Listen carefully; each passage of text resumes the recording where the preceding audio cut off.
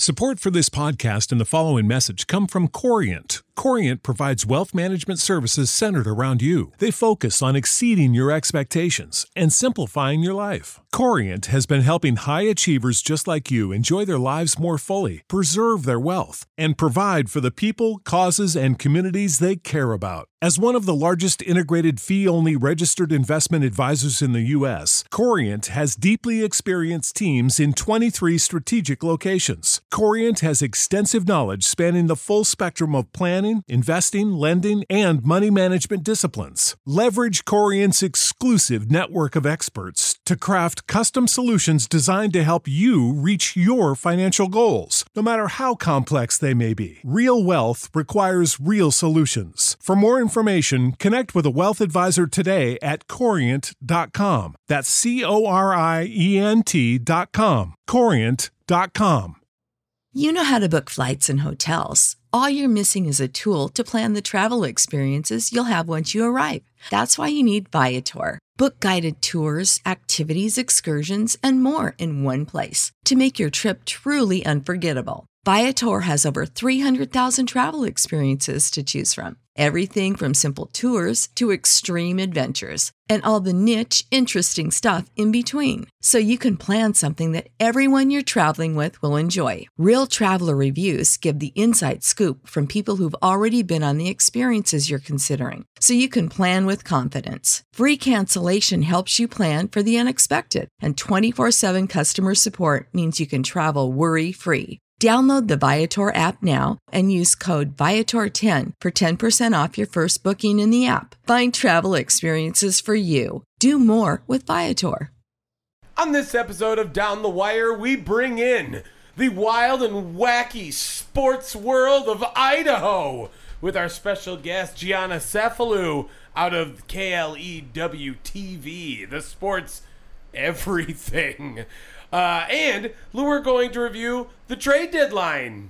God damn it, Brewers. Along with a little bit of football sprinkled in. All this and more coming at you down the wire.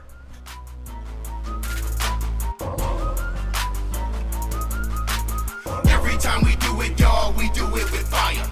Yeah, sports podcast down the wire. Every time we do it, y'all, we do it with fire. Yeah, sports podcast down the wire.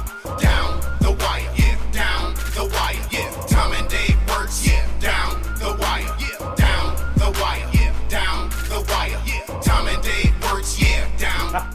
Episode number 79. Oh, this is the second start, because you'll never figure out what the first start was.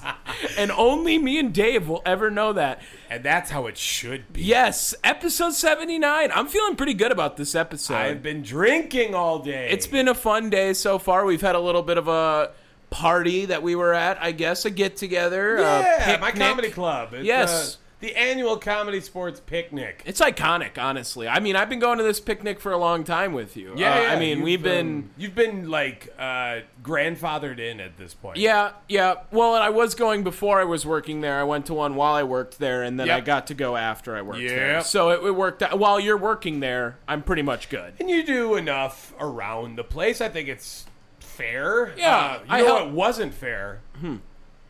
The absolute shellacking. Oh, shit. We're going to get into it right away. The Brothers Wirtz beer pong legendary status. Listen, so this is how this situation worked out. There's a couple of people playing beer pong, and it's the first match of the day. I think so. I think it was the first match of the day. They had just set up beer pong there. And, you know, it's water pong with your own drinks. Take a drink after a cup misses. It's not actually full of beer. But anyway, we see the first match go on, and me and Dave instantly are like, dude, wanna fucking play together, man? You know, like real bro stuff. What? That was not bro. That was like Jorge, dude. I don't think it was like, ready to hey go, man, man, let's play. No, it was Hey, more man, like, look at dude, me. This is my Cheech Marin impression. we gotta do this. We felt the need to hop on this table. And my name is Kyle. It was, I love monsters and punching walls. It was Let's go. Instantly, second game of the day, we hopped on. And we ran the table until the third to last game of the day. Something like that. Yeah. We won five in a row, I want to say. 5 in a row. Played 6 games. At that point, Tom and I got a little hammered. Okay, so here's the thing. Everyone wanted us to lose in the room. By the third game. We were definitely the enemy in the room because we were whooping ass at beer pong and no one could beat us. And in fact, everyone who did beat us, we already beat. So no one really could beat us. So one team. Right, the only team that beat us at the end. My girlfriend was on that team. We beat them earlier. Yes. So, to be fair, whatever. Okay, cool, they got their revenge. They also were not drinking. No, so exactly. The odds were ever in their favor. We then proceeded to almost tie the game at the sixth game. Yeah. We came up 1 cup short. You win some, you lose some, but honestly, I think it was a pretty successful trip. And we got screwed when they made us switch sides of the table. Yeah. We were winning the entire time. We should they were call like sides, dude. That's like I guess it's on us. Right? We were nonchalantly trying to win this table the whole entire time. You know, it was more like, yeah, we just do this. Dude, we were coming up with some great like switcheroos on the double bounce shit and stuff. Ooh. It was well, we had a couple that were was it the 5th game that we won? Like, we had that big double bounce balls back. That kind of helped us propel us there. Yeah, that was nice, dude. And then we choked the last game. But it was a fun day. It was a fun day. A little bit of a sports breakdown there of our beer pong journeys. That's never going to happen again on this podcast. I promise you that. I'm sorry, but it was a pretty exhilarating experience for, like, the hour we were there. So, speaking of exhilarating, we had a wild fucking MLB trade deadline. Yeah, it was. Wild in good ways, wild in horrific, life-altering ways. And wild in weird ways. Like, why? Weird? Odd, strange, perplexing, maybe you would even say. I want to lead this off, okay? Okay, where are we leading it off with? Well, we talked Dan Vogelbach because we've already done that because he's our king, prince, and general. I don't know, all three at once. I will. What do you think we go to next? Well, remember you cut me off last week with Luis Castillo. I wanted to talk a little Luis Castillo, and you're like, save it for next week, save it for next week, save it for next week. Start off with Castillo then. I really wish that we had a little time to talk Mariners baseball with our good friend Gianna that you're going to hear later, but we didn't get to. I really think that move could be quite, depending on the signing, if he does anything after, like that could be franchise changing in a way if they get a guy who can be dominant in the role of that number 2, number 3 start. They have Robbie Ray. I mean, they have an AL Cy Young winner already there. We forget that. They've now added Luis Castillo into that, and the Mariners seem to be around for the long haul here. Mariners are making the playoffs, man. I said that earlier this season, in a couple podcasts ago. I'm really feeling the fucking Seattle Mariners. And Julio Rodriguez has that new Ronald Acuna hype, that Juan Soto hype, which we'll get to later on, But that young up-and-comer, Bryce Harper, Mike Trout, whatever it is, he's the new wave of it now, which is kind of crazy because we get a new wave of this literally every other season, it feels like. No shit. And maybe it fizzles out. You don't know. But Julio Rodriguez sure looks like he's here to stay in the MLB right now, too. I love the signing for the Mariners. And I kind of am rooting for them because they're at the longest drought ever. Or not ever, sorry. Currently in the MLB. Yeah. And on top of that, they've never won a World Series. So I'm okay with teams never winning a World Series. Big sigh. That can then win a World Series. You know what I mean? Like they can, okay, if that team wins it, sure. I'll watch a first team's World Series all day. So let's get into these trades. I got fansided.com. They gave pretty much everything with some accompanying grades for most of them. We talked about Dan Vogelbach getting traded from the Pirates. Which is an A+ trade for the Mets right now at this point. Yes. He's just fucking ripping the cover off and the the ball. Pirates got nothing. I can't even believe the First Pirates. career home run as a Met was a grand slam. Ayo. Yeah, Dan's a fucking beast. Let's get into. Was Benintendi last week? No, I don't think we got into. Well, he might have been, but I don't think we got into it. Yeah. So we can talk a little Andrew Benintendi. Yeah, Andrew Benintendi got swapped to the Yankees for a couple of prospects. We don't need to grade the prospects. Let's just talk about the big pieces, in these deals. So Benintendi was a guy that some people wanted in Milwaukee. To be honest, he does fit New York really well. Yeah. Well, he's the new Brett Gardner. Exactly. And, left field is bigger in Yankee Stadium. So the way that it has to be covered, at least. So it's kind of like you're putting a center fielder in left field. That's why Brett Gardner played left field for so long in Yankee Stadium. It's going to work perfectly with the same thing with Benintendi. He's a left fielder that can kind of play center field in that way. And he just got to get on base. I mean, he doesn't have to do anything else. He's got, you got Stanton, you got Rizzo, you got Judge, all batting behind you. He's probably going to lead off that lineup now, or bat second, maybe somewhere around there.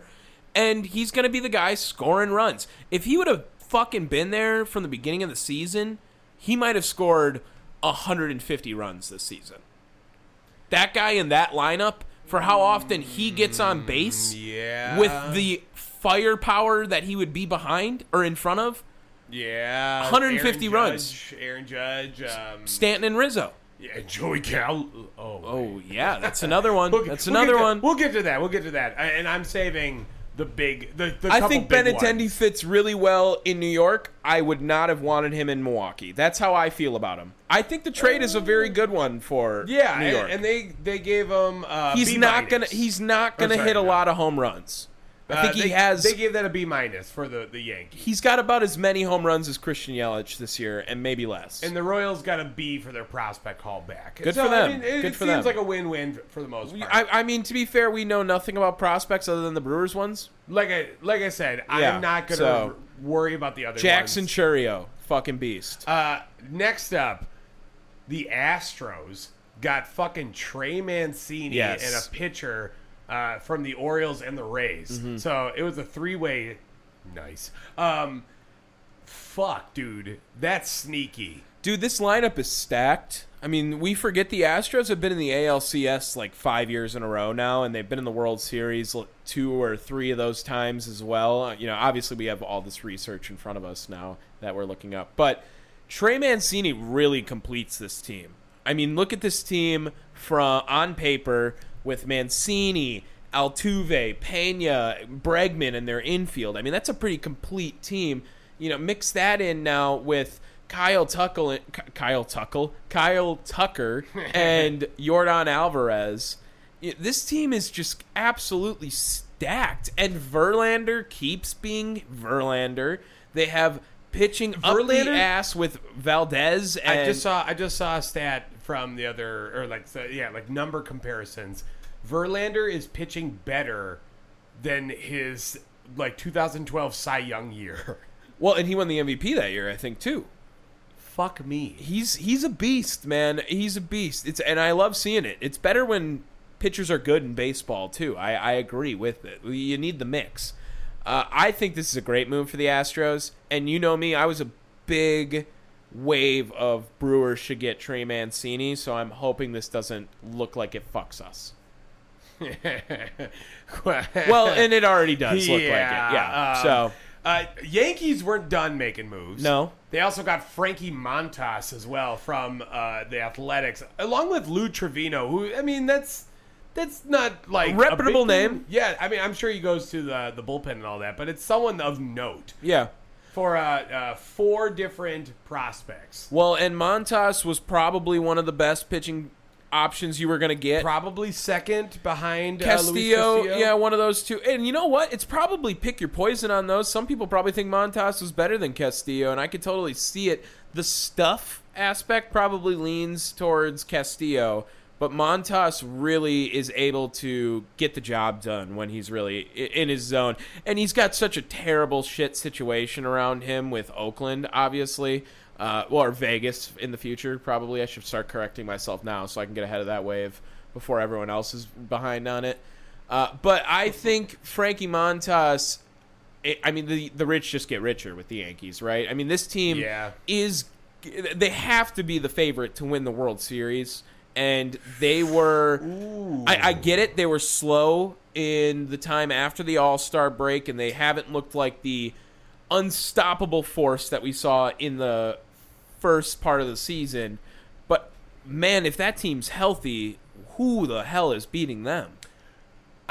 There is another team that we will get to that I'm sure is rivaling them. Sure. All right, next up, trade within the division. Cardinals were needing some pitching help. They went out and got Jose Quintana from the Pirates. I'm going to say right now, first, Jose Quintana, Brewer killer. Well, you didn't let me. I had a good joke. I did. It was going to be that he's going to have a 7.29 ERA, but it's going to be 0.29 against the Brewers for the rest of the season. Yeah. Like 100%. Dude, he always slays the Brewers. I mean, he's going to have an ERA that's in the 5s that would be in the 7s if it wasn't for the fucking Brewers. He just kills the Brewers. I love Jose Quintana. He was a White Sox guy, man. When he was on the White Sox, he was kind of a dog. Cardinals actually got an A from Fanside. I completely understand. They only gave up a couple of pitching prospects to the Pirates. I mean, that seems like a steal. There was a whole narrative that the Cardinals didn't have pitching. They got to go get pitching. Like, what the fuck do you mean they don't have pitching? They got Wainwright. They don't have pitching. Bro, they got a couple of options that are going to be great in October if they get there. You know what I mean? Sure. They absolutely went out and got it. I don't know if Quintana is really the option you wanted. They did go out and get more. So I will give him credit for that. Again, about that later. But Miles Mikolas, Adam Wainwright, I mean, they have Hicks experimenting in the starting rotation, I think, too. I'm drawing blanks. I should have had some fucking research in front of me. Dude, the Cardinals are going to get the job done at the end of the season. You know they're always built for September, and if they get to October, you never know. They're one of those sneaky fucking teams, dude.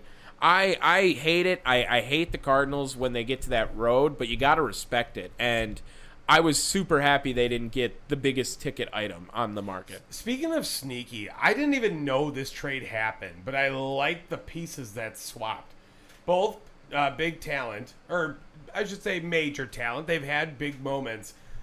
Braves and Astros swapped a reliever and a starter. Braves got Jake Odorizzi, and the Astros got Will Smith. Yeah.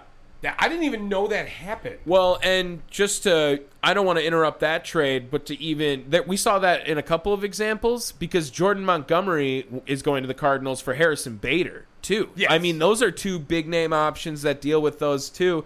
I think that's pretty uncommon in the MLB. I don't think you usually see that. I mean, you'll get, I guess the high-end prospects will get traded for the high-end talent, so that kind of is where you recognize names along the lines. But a lot of those World Series pieces are done with the guys you got to give up to get another guy. So I think that both of those, Will Smith, I know he's kind of been on the downslope of his career, but who's the guy you got traded for? Odorizzi. Jake Odorizzi, yes. Brewers drafted him.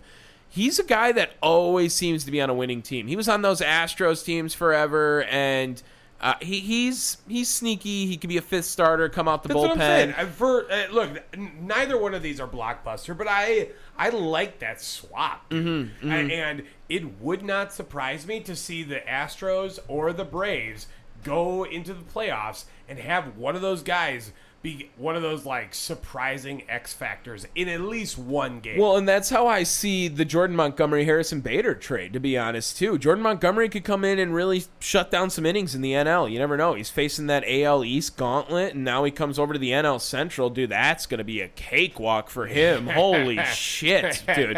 Man, if you have a 3 ERA over in the AL East, you should have a negative ERA at some point in the NL Central when you don't face the Cardinals or Brewers, at least.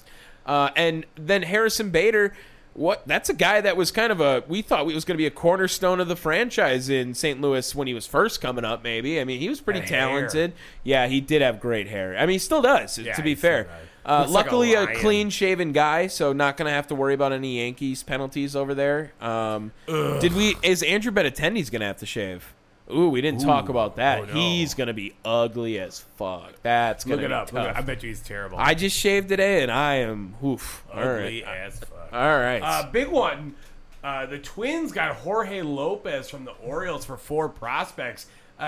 4 pitching prospects. I mean, it's a lot for Jorge Lopez, but I really do like him. He's coming around, and especially in that division that does not have a lot of competition. Well, on top of that, yeah, you have to pull away when you have this opportunity right now, too. Jorge Lopez has been shutting it down for Baltimore right now. Brewers drafted him. Did you know that? I did not know the Brewers drafted Jorge Lopez. It feels like the Brewers have touched every He actually came up with the Brewers. Funny enough, I figured this out because of a video game when I had traded for him, and he had the picture preloaded because he was drafted for him, so they had that draft photo. But anyway, interestingly enough, I like the Jorge Lopez move. 4 prospects, okay, maybe a little much, but you got to pull away when you have this opportunity to make the playoffs in your Minnesota because you got an underwhelming AL Central division with Cleveland, like an opportunity to pull away. Next up, this might not be the biggest of deals, but it's a big name. Joey Gallo got deported to L.A. For nothing. Yeah, and I think for Clayton Beeter. Oh, God. What a name. You know what? I think Clayton Beeter will have a better career from this point on than Joey Gallo, maybe. I might go out on a limb. That might be my... article, fuck, man. I should have made that my hot take today. Deadspin put out an article. The new baseballs killed Joey Gallo. The shift, man. You know what? It's not a bad take. Well, and on top, last year he combated it. He figured it out. He hit a lot of home runs. He struck out a lot, but he walked a lot. And that is the new baseball, to be fair. Home run, walk, strikeout. It's just he literally is home run, walk, strikeout. And he doesn't hit the ball that much. So it's when you don't walk a lot in that formula and you're not hitting the ball a lot, you look pretty terrible. And I don't know what he's been doing in LA right now. I don't have that up in front of me, but I didn't want to touch him with any foot pole. Oh, sorry. The breath spacing was any foot pole, not any foot pole. Any foot pole. With an any foot pole. Mets got Darren Ruff from the Giants for a couple prospects. You can talk sneaky. I like this one, too, for them, too. I mean, that's another move. It's kind of weird. Dude, I'm really wondering if we might see, like, a Dan Vogelbach in left field this year. Let's go. I think... There's no way. Dude, they all play first base, these guys. Why wouldn't it be Pete Alonso or something like that? I'm just saying, like, we might in a blowout scenario. Sure. You know what I mean? They're like, fuck it, just send Dan in left. So We're down 8. Vogelbach. We're down 8. Like, we just need him to bat eventually. Send him in left. Bells, dude. Like, it might happen. It might happen. And, God, I want to be there for that day, but I don't know if I can predict that. I think Darren Ruff is going to fit in really nice. And it's going to be another option that they can have. The Mets can hit, dude. That's a gauntlet of a lineup, just stacked from head to toe. All-star level talent. It's the NL Yankees. I mean, the Dodgers are that, I think. Again, different team we'll talk about later. Okay. Twins weren't done either with the pitching. They got Tyler Molly. Oh. Molly. Like Molly. Like Molly. Like Polly Pocket. Mollywop. Yep, exactly. Tyler Mahle from the Reds, which I thought was a pretty decent move by them. Yeah, I don't know. I think Castillo was definitely the more enticing option from that team. And Tyler Mahle, he just got more... Like, the Reds were selling. So sure. It was, he's available, and he's got some experience. They also got Michael Fulmer from the Tigers, too. It's a big move as well. Fulmer was a big letdown. They definitely bolstered their pitching. They want to make some moves, and pitching wins in October, for sure. Yeah. Whit Merrifield got traded from the Royals. Yeah, did you hear this story? I could have made this... Maybe? I could have made this part of my quick hits, probably. Just moving everything from you today. Well, Whit Merrifield, he is not vaccinated. Oh, I do know that. Well, he is now. He just got vaccinated a couple days ago, I think. But when he was traded for, he was not vaccinated. And which is a big womp womp. When you play in Canada, Yes. and you got to be vaccinated. So that was a weird move, and I was wondering. And so I asked on Sunday lineup today, Joe, is that tampering? Like, there had to be some tampering in there. Like, who would trade for a guy that couldn't play the home games? Like, they had to talk to him about something. I don't know. I don't know those rules. All right. Tell me what tampering is in the comments if that fucking exists. Do we go with the biggest trade, or do we go with the personal trade?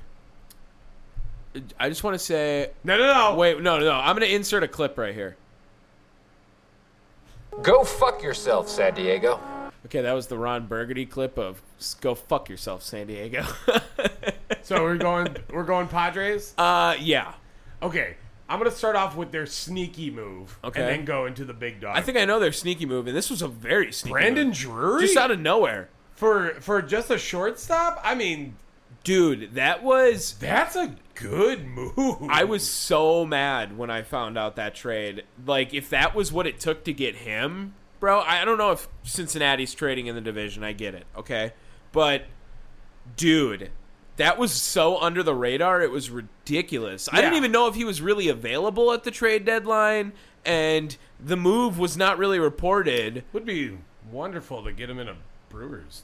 No shit. Womp womp. Yeah, that was good. But the granddaddy of them all, Padres got Juan Soto and Josh Bell for Mackenzie Gore, C.J. Abrams, Robert Hassel III, James Wood, Jarlin Susana, and Luke Voigt. Yeah, I mean, They gave up nothing well, to get Juan Soto for, what, another 2-3 years? here's the thing. No matter what they traded, the prospect haul was never going to seem like enough. It really doesn't feel like a lot, though. And I think they got... So, first of all, shout out Eric Haas. Oh, no, I'm gonna save that one for quick hits, okay? But Luke Voigt moving, obviously a late move, and didn't know that was going to happen. I think that does improve the offer a little bit. I mean, it does make Voigt it look... over, I guess, Hosmer? Yes, for sure. Now, again, this was a lose situation for Washington. You are giving up yet another generational talent. You've had so many of them leave your city, your team, whatever, and now you got another one that's going to leave. And my favorite tweet I saw this whole week was from Toby Allitzer. And, yeah. And he says that I can't wait for Mackenzie Gore, C.J. Abrams, and Robert Hassel to all be good so they can just fucking leave Washington. And it's true. You got to have no faith in that right now. Here's the thing, though. They just won a World Series, man. I guess I mean, in 2019, but the whole team's gone now. Yeah, I'll get to my point with that eventually. Look, we kind of heard they were making moves for Juan Soto. Okay, nice. But then to sneak in Josh Bell as well? Yeah, that was pretty impressive. I'm sorry, that Padres lineup is massive. Well, when Tatis comes back, it's going to be scary. That is just a scary fucking lineup. And it's going to be like that for 15 years. Yeah. That's the part that gets me. Fucking Juan Soto and Fernando Tatis are going to be teammates for 15 fucking years. Well, okay, so how soon do you make a move to sign Juan Soto? Now. He's got like 3 years Now. left.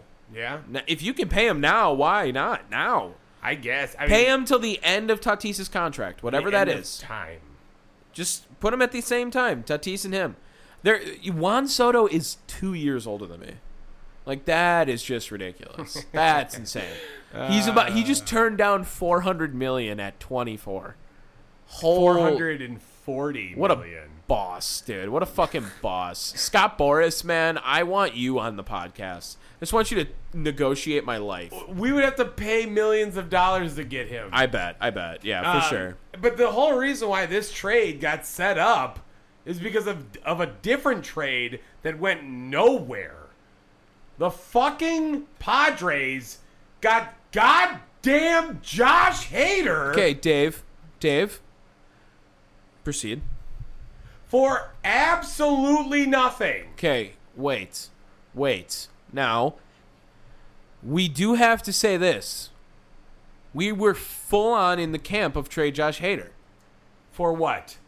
For a bat. I said I would trade him for a bat. Yes. Or use him for prospects that you can trade for a bat. Now, hear me out. There were other moves that didn't go down. Apparently, that's what they're saying.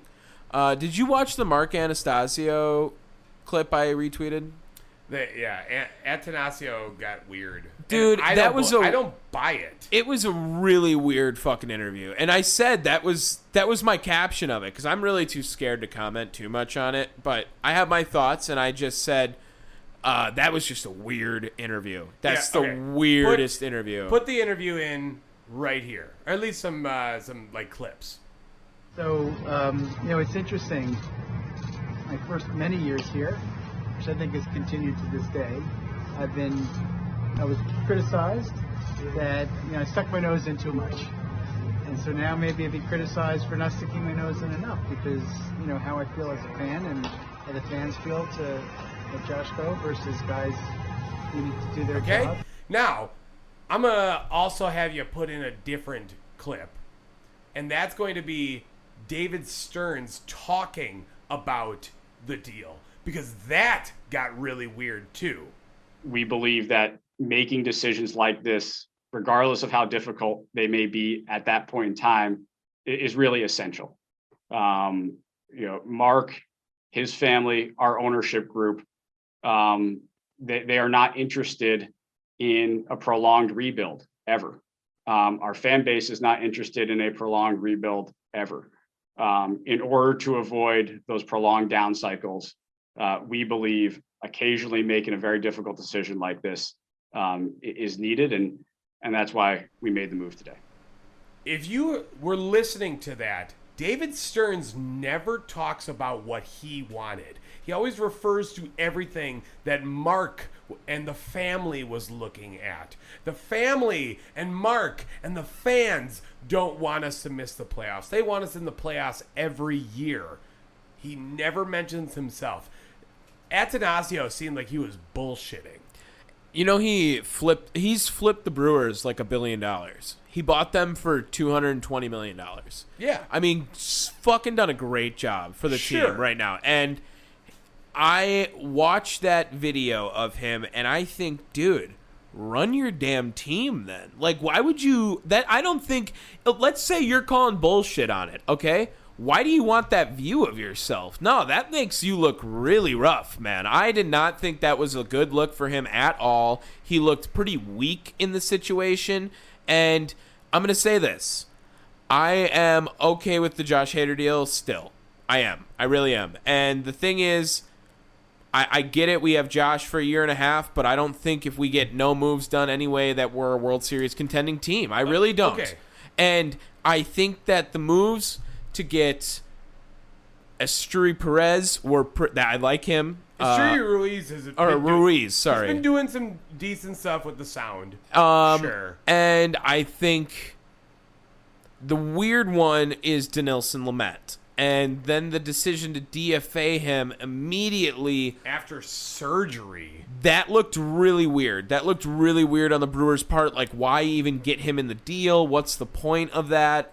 Because you were excited for him. Well, and then, of course, the fucking next day, they DFA Pedro Severino with him, and then Omar Narvaez gets hurt that night. Like, the day they need a third catcher. Like, god damn it, dude. Like, you could have just done something good for the last 3 months after you were on a PED Trevor suspension. Rosenthal. They also made that signing, which wasn't a trade. It was a signing. Yeah, that was weird. Which is really fucking weird because they could have got him for next to nothing.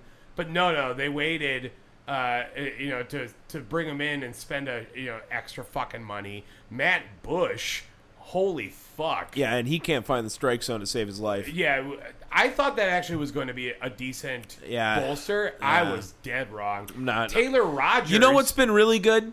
Jake McGee. I'm not a hater of Jake McGee on the team. I kind of think he's all right. I don't think he should be pitching the 8th or the 9th. Don't get me wrong, but throw him in this. He should be Brent Suter. Whatever fucking Brent Suter pitches, throw Jake McGee there now. You know I'm what cool this with team that. needs more than anything is Casey McGee. Just some type of bullshit hitter. I can't believe they couldn't get a bat, bro. And I don't, you know what? But here's the problem. Here's the problem, though. It's probably the best they're hitting all fucking season is right now, too. Yeah. They are killing the baseball right now. But it's not been the problem at all. But trading Josh Hader fucked that bullpen up mentally. They are so mentally distraught. Specifically, our guy, Devin Williams. No one was really ready to step up, it felt like. Josh really did seem to be the commanding leader of that bullpen. I don't think anyone was braced for this. No, and it caught a lot of them off guard for sure. And which makes me wonder, why wouldn't you at least either continue to hold him and trade him during the off season when now there are many teams bidding for his services. You could probably get more from it. Look at dudes like Aroldis Chapman. You remember who he got traded for? No. Their top prospect, Eloy Jimenez. Oof. Right? I believe so. I think that sounds right now that you said that, yeah. Yeah. So, remember that? You know, here's the thing. No, it wasn't. It was the other guy, wasn't it? Yohan Moncada? No. Shit. I got it. Luis Robert. I don't know who you're talking. I do know who is this conversation between? What two teams? It would be the Cubs and the Yankees. For Aroldis Chapman. Yeah. Gleyber Torres. That's it. Yeah, give me a second. I didn't know the teams. I was not paying attention. But it was for Gleyber Torres. Yeah, I was all over that. Number one prospect in baseball. Yeah, I mean, say what you want about Gleyber's, since, but dude, come on. They got the best they got was the number 7 prospect in the fucking Padres system. So now here's the thing. The Brewers do have a pretty cool farm system right now. And I'm not. I get it. We want to win now. You be a realistic franchise. This team was not ready for a World Series. No. And maybe they were with a bat. Maybe they were. You maybe could have did it next year. There were 2 routes to this team. It was go get a bat and plan for now, or get rid of Josh and get what you can, and then see what happens with this team, and then plan for the future more. I get it. The team is not ready to win the World Series what it was right now, and one bat is a gamble at best. Okay, how about this then? And the best bat that it seemed to be viable was going to take away another one of our really productive bats at first base. How about this then? How about David Stearns coming out saying he didn't even bother to reach out to anyone once that offer was made? I don't know, man. The team seemed very fucking out of tune. That's all. That's a very good summary of the Brewers for this trade deadline. Seemed out of tune. Just did not seem like they were on the same wave at all for this. And I don't know if we've been rambling about it, but we definitely have. I think that this Brewer. I'm done talking Brewers. I'm done. So we'll get to the. Is there any more trades we got to talk? No, that's about it. Okay. Well, this is a great time, I think, then to head into our interview. I think potatoes. Yes, Gianna Cefalu joins Down the Wire. It was a great interview. We love talking with Gianna, and Gianna loves talking with us. That's for sure. So yeah, she's ready to vandalize this program. We did drop a couple of puns on her. Sorry, I think throughout she this. Covers the Idaho Vandals people. And Washington State Cougars. Remember, we talked with her when she was at the Pac-12. We asked her a little bit about that, more about football as well. Let's just get into the interview. Our guest of honor today, Gianna Cefalu, joining the pod today on Down the Wire. Gianna, based in Idaho, but previously on before in other locations, our only female guest we've ever had on Down the Wire, and now moving into third for most appearances, fourth. Support for this podcast and the following message come from Corient. Corient provides wealth management services centered around you. They focus on exceeding your expectations and simplifying your life. Corient has been helping high achievers just like you enjoy their lives more fully, preserve their wealth, and provide for the people, causes, and communities they care about. As one of the largest integrated fee-only registered investment advisors in the U.S., Corient has deeply experienced teams in 23 strategic locations. Corient has extensive knowledge spanning the full spectrum of planning, investing, lending, and money management disciplines. Leverage Corient's exclusive network of experts to craft custom solutions designed to help you reach your financial goals, no matter how complex they may be. Real wealth requires real solutions. For more information, connect with a wealth advisor today at Corient.com. That's Corient.com. Corient.com. You know how to book flights and hotels. All you're missing is a tool to plan the travel experiences you'll have once you arrive. That's why you need Viator. Book guided tours, activities, excursions, and more in one place to make your trip truly unforgettable. Viator has over 300,000 travel experiences to choose from. Everything from simple tours to extreme adventures and all the niche, interesting stuff in between. So you can plan something that everyone you're traveling with will enjoy. Real traveler reviews give the inside scoop from people who've already been on the experiences you're considering. So you can plan with confidence. Free cancellation helps you plan for the unexpected. And 24/7 customer support means you can travel worry-free. Download the Viator app now and use code Viator10 for 10% off your first booking in the app. Find travel experiences for you. Do more with Viator. Fourth, actually fifth. Fifth, because flat. Yeah, you are fifth in appearances. No, you are not first, unfortunately. I'm in first place because I've never missed an episode. Dave has missed one episode. Only one. So he's in second place. I had good reason. For the most appearances. Yeah, he was with his daughter. Okay, that's like kind of good. We'll the jury's out on that. Yeah. And Joe is probably in third, and then Chris Platt. Yeah. It's either Joe or Platt. It's one of the two. Yeah. And they've definitely got at least three, both of them. Yeah. So you're in fifth, but I don't think anyone else has two that hasn't come on at least 3 times. You're number one in the female ranking. Yeah, by far. There we go. I mean, you did say it was the only one, so I'm in competition with myself, I guess. Exactly. We'll have to find some competition. I don't think there's really much that we have going for us so far other than this. So we appreciate you coming on. We love having you on. And you got a new job, right? You got some new stuff going on. What's going on now with you, Gianna? Last time we talked to you, you were working at the Pac-12. That is no longer the case, huh? That is very correct. Yeah, no longer the case. So it's funny, my Pac-12 internship was actually supposed to last until like August, so now, like mid-August. But I actually left a couple months early with the permission of the Pac-12.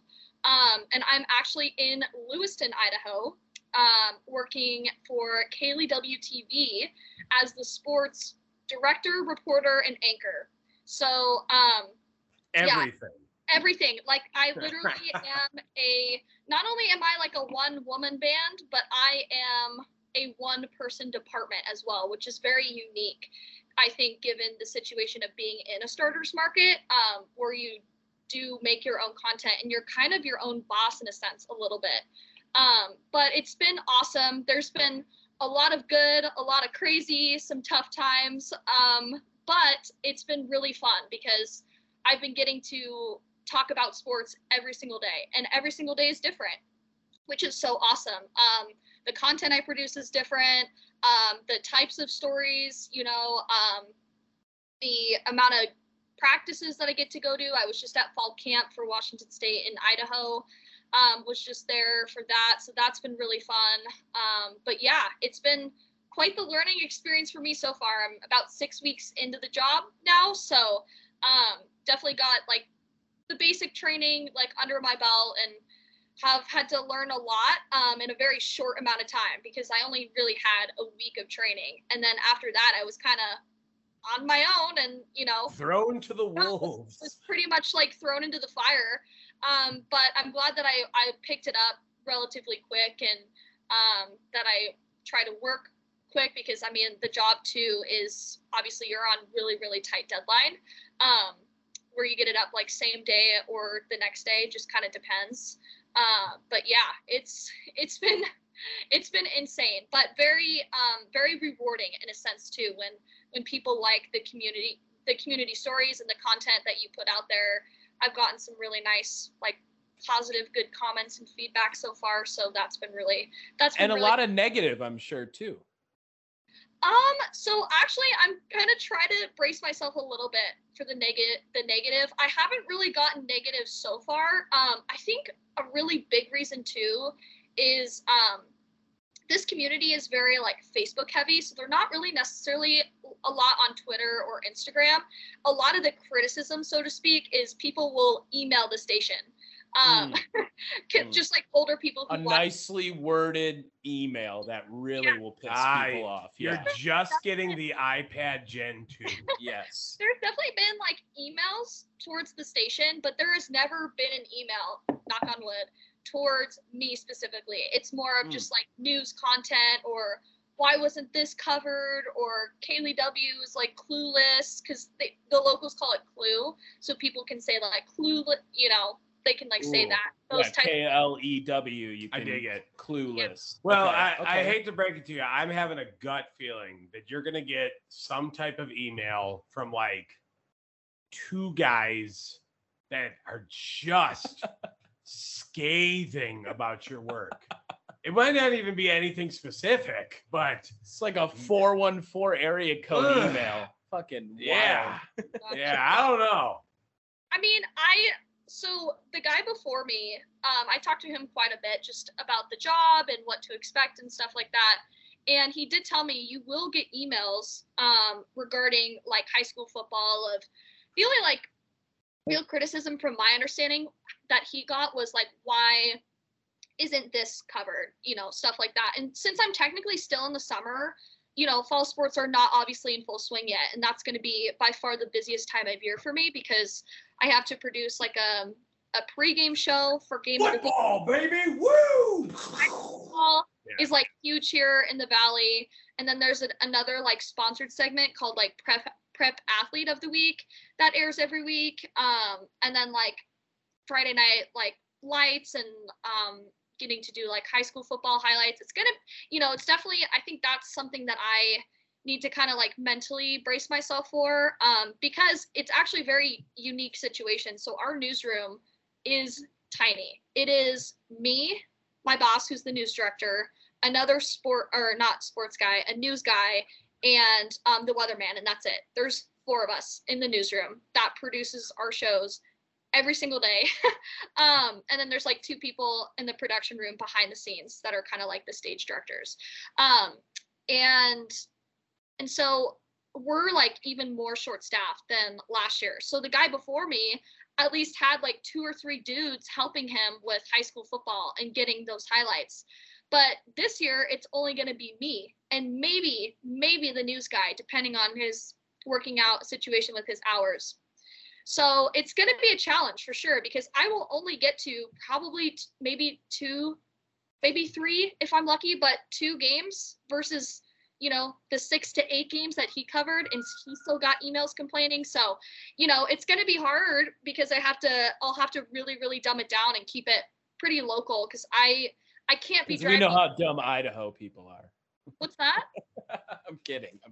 Oh. I was saying, because you know how dumb Idaho people are. Oh, no, I think people, I honestly, I mean, on that topic, I think a lot of people don't really understand that I do everything, like everything that you see on the TV, the script, what I'm saying, the graphics behind me, the exact show rundowns, the videos, the packages, right? The 2-minute stories that could take hours to put together, the highlights, like all of it is me. And I think there are a lot of people probably out there that literally think I show up to the station with full face of makeup and a cute outfit and try to look pretty and talk about sports. I mean, I wish, but that's the fun part. I mean, that's the fun part, is delivering and seeing kind of the work come to life. But yeah, it's people are like shocked when they see that. And then I carry my, not physically carry anymore. I have like a wheelie thing that I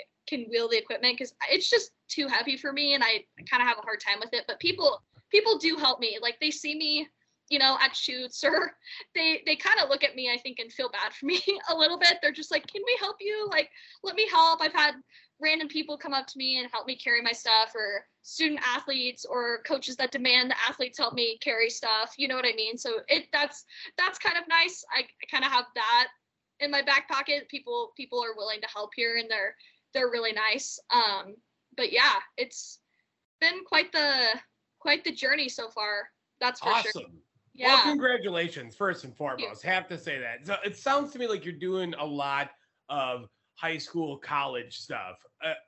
Is there any sort of professional work that you're, professional teams rather, that you're covering? I mean, you're pretty close to Washington, so you know, Seattle teams. It's still even kind of close to Colorado. You probably get some Denver Bronco or coverage or whatever. But well, what are you covering professionally? Yeah, that's a good question. So in the summer, you do kind of have that opportunity to cover professional sports, right? So Seattle is like the closest city technically to us. And a lot of people around here I found are like huge Mariner fans, really big into the Seahawks, which is like my rival team because I'm a Niners fan. So I'm like, ew, no. But I mean, I'm a reporter, and my job is obviously to remain objective and not unbiased, Gianna. Unbiased opinions.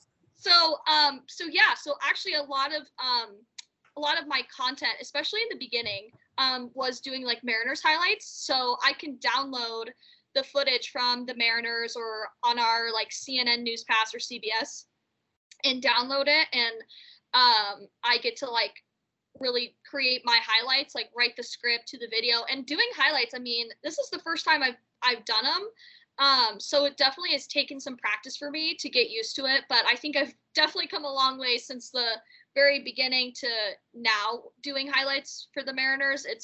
I've gotten a lot better, and even if it is repetitive, like it honestly is used for my own practice for when I have to do, you know, high school football highlights.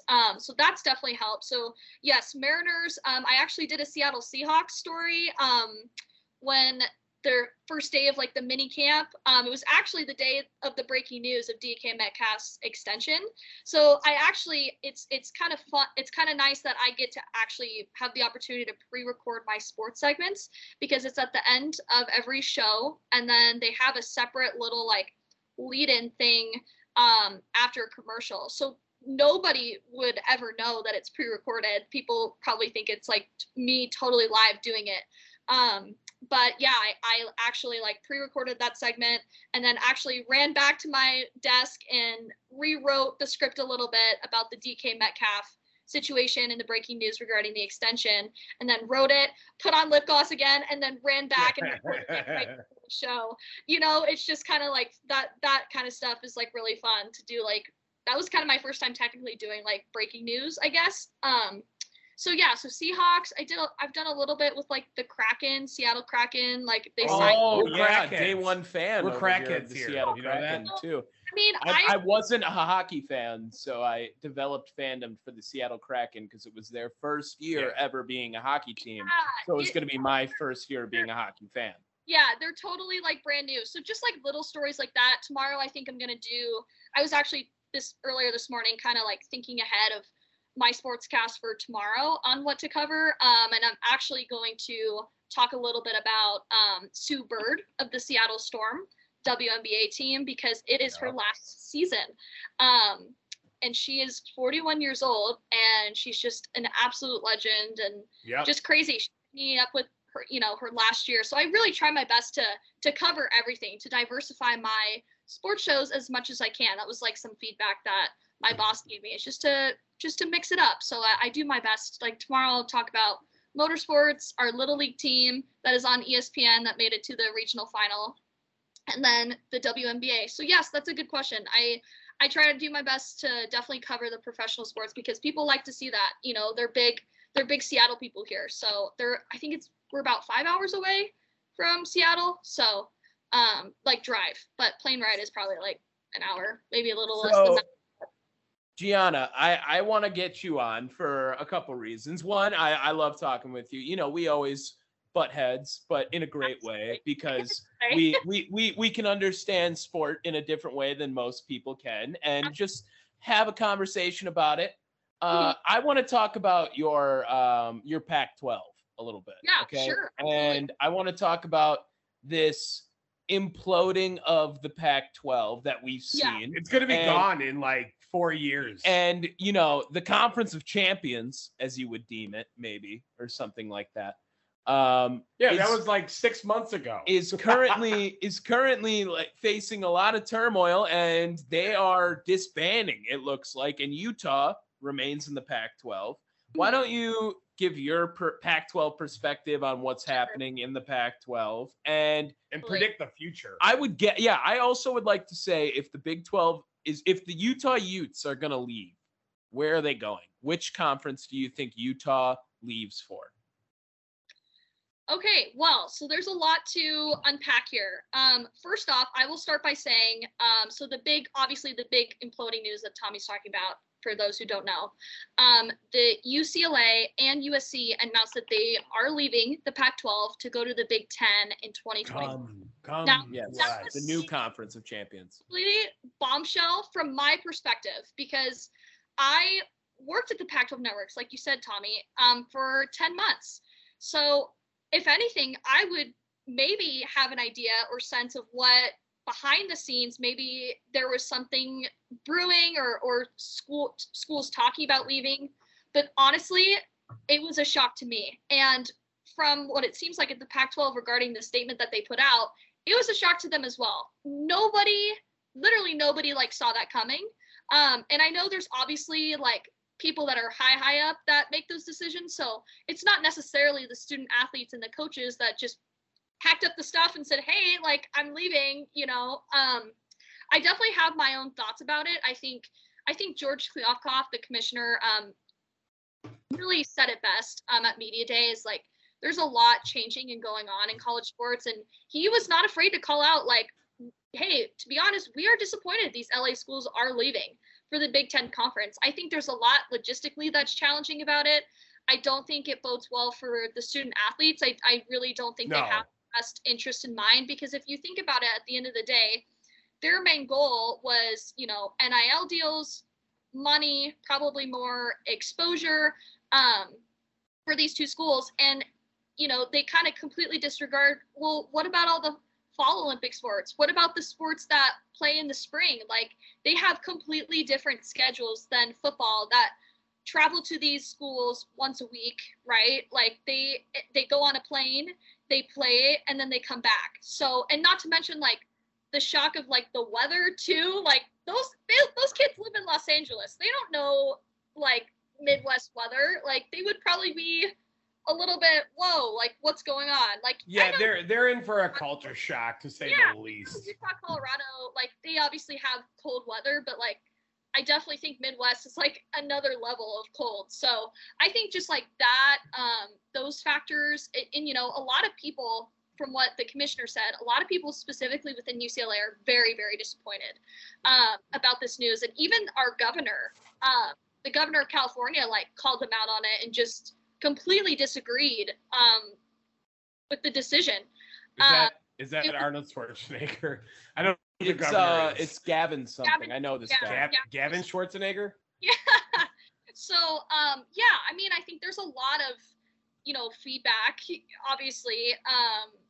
And it's just, it's just kind of a bummer. It's a shame. And it honestly was very weird timing, because actually the day that the news broke on June 30th, the day I'll never forget, I was still in day 3 or 4 on the job. Okay. And my boss said, you know what, Gianna, like, I think you should go live tomorrow. This was the day before the Pac-12 chaos happened. I think you're ready. And I was like, okay, like, I'll do it. I was at a shoot at a baseball field for one of my feature stories that aired like that next week. I was on a shoot for an interview, and then lo and behold, my phone was like blowing up, actually from the Saints group chat regarding the news. And I was like, holy shit. So then I ran back to the station, like learned as much as I could about it, like what happened, why it happened. I think a lot of it too has to deal with the Pac-12 media rights deal that is set to expire in 2024, so they don't have any financial, responsibility necessarily. Like if they leave, they can bye, peace out, we're done, we don't owe you anything. So there's been a lot of moving parts, especially with the Pac-12. I mean, when I was there, and I think this whole chaos of realignment makes it a hell of a lot worse. It just sucks.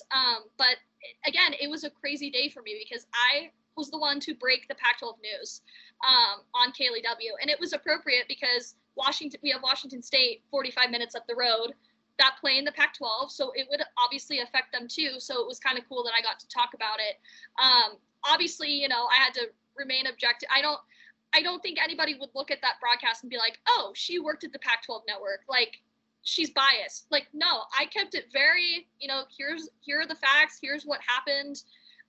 Just so crazy. Like, what are the odds? Like, I guess I'm glad I left when I did, right? Like, I left early and to take this job, and holy shit, it was just insane. So it'll be interesting to see. Yeah, I wonder what that would have done for your position at the Pac-12 with realigning the conference. If you would have knew maybe even a week before we would have known or something like that, because it all happened very quick to the public. It was pretty much within a couple hours. It felt like we heard that they were talking, and then boom, they're in the Big Ten. It was a shock for sure. And what was crazy about it too is so Pac-12 Media Day was end of July, like July 29th, I want to say, that Friday.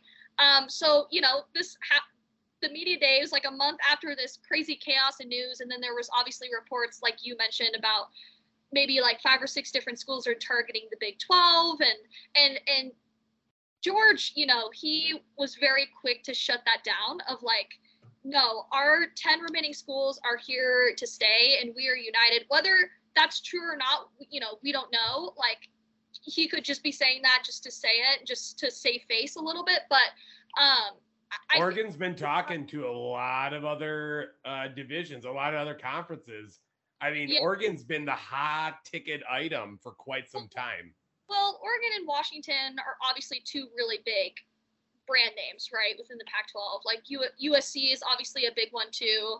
I think Utah is climbing up the ranks a little bit too with their dominance of football in the last few years, and they're projected to get even better this year, which is just it's scary to think. And they were picked to win the conference again, despite Oregon and their firepower. They got the new Georgia defensive coordinator coach from there. So he has SEC experience, and then you obviously have Lincoln Riley with USC. So that just came from Oklahoma, and he has Caleb Williams joining him. So, but yeah, can't wait to see him in the Big Ten. But to go back to your point of like expansion, I think it would make sense to target some like a team like a San Diego State, just to have maybe like Los Angeles. But does that really help the Pac-12? I almost called them the Big 12 because I was thinking, do you think it helps for them to expand? Or, I mean, at this point, it feels like they're going to lose a lot of their top talent. Well, I don't know. So it's funny. So when I first started, like last August, they were very adamant. This is obviously way before the USC UCLA madness happened, right? So they were like, we're all united. We are not pursuing expansion opportunities. And then immediately when this hit, they said, okay, we're exploring expansion. George hasn't really talked about it in detail, who they're talking about, like expansion wise. He's got understandably a lot on his plate, and even behind the scenes stuff that people don't know that is like going on in the Pac-12 that I got to kind of experience. We had like literally 2-hour all staff meeting calls, not even kidding. And I think maybe even more of the chaos now that's happening, maybe it's going longer. I don't know. It's a crazy situation right now, and college sports are just changing at a very rapid pace. But I think it would make sense to maybe add like a San Diego State, because they actually are technically considered a part of the Pac-12 in soccer. I don't know if people realize that, but that's something that I learned when I was there. So men's soccer, they do compete with the Pac-12, and actually San Diego State did beat Utah last year. If people don't recall, this was congrats. Like, This was pre-Cam Rising, though, to be fair. But I mean, they can still hang with. My point is, they can still hang with like Pac-12 competition. So I don't know. It'll be interesting to see like how quickly they expand, if they expand at all, if they just kind of decide to keep it to the Pac-10. Maybe, I don't know, who knows? What if like UCLA decides to come back? Like George was saying, we will welcome UCLA back, because there was more pushback with UCLA than I think with USC, because USC is USC. They want all the money and the star power and everything like that, especially with like Lincoln Riley. They're kind of restarting. Well, and UCLA is the public school. You know what I mean? That's kind of like California. So it's really weird. You don't get the Midwest vibes when you talk beaches and palm trees. You know what I mean? Yeah. So while I get it, the conferences are not exactly geographically aligned. Right. It kind of makes a little more sense to have it as close as possible. I mean, if you had going to the West Coast, UCLA is not going to have a flight that's not at least 3.5, 4 hours every single time they travel. You know what I mean?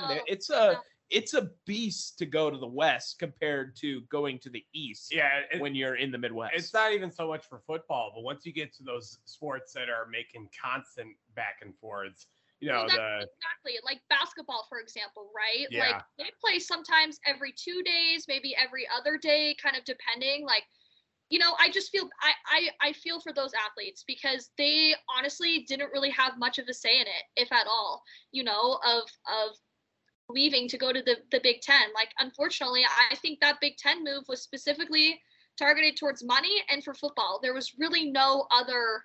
It always will. Duh. It always will. Yeah.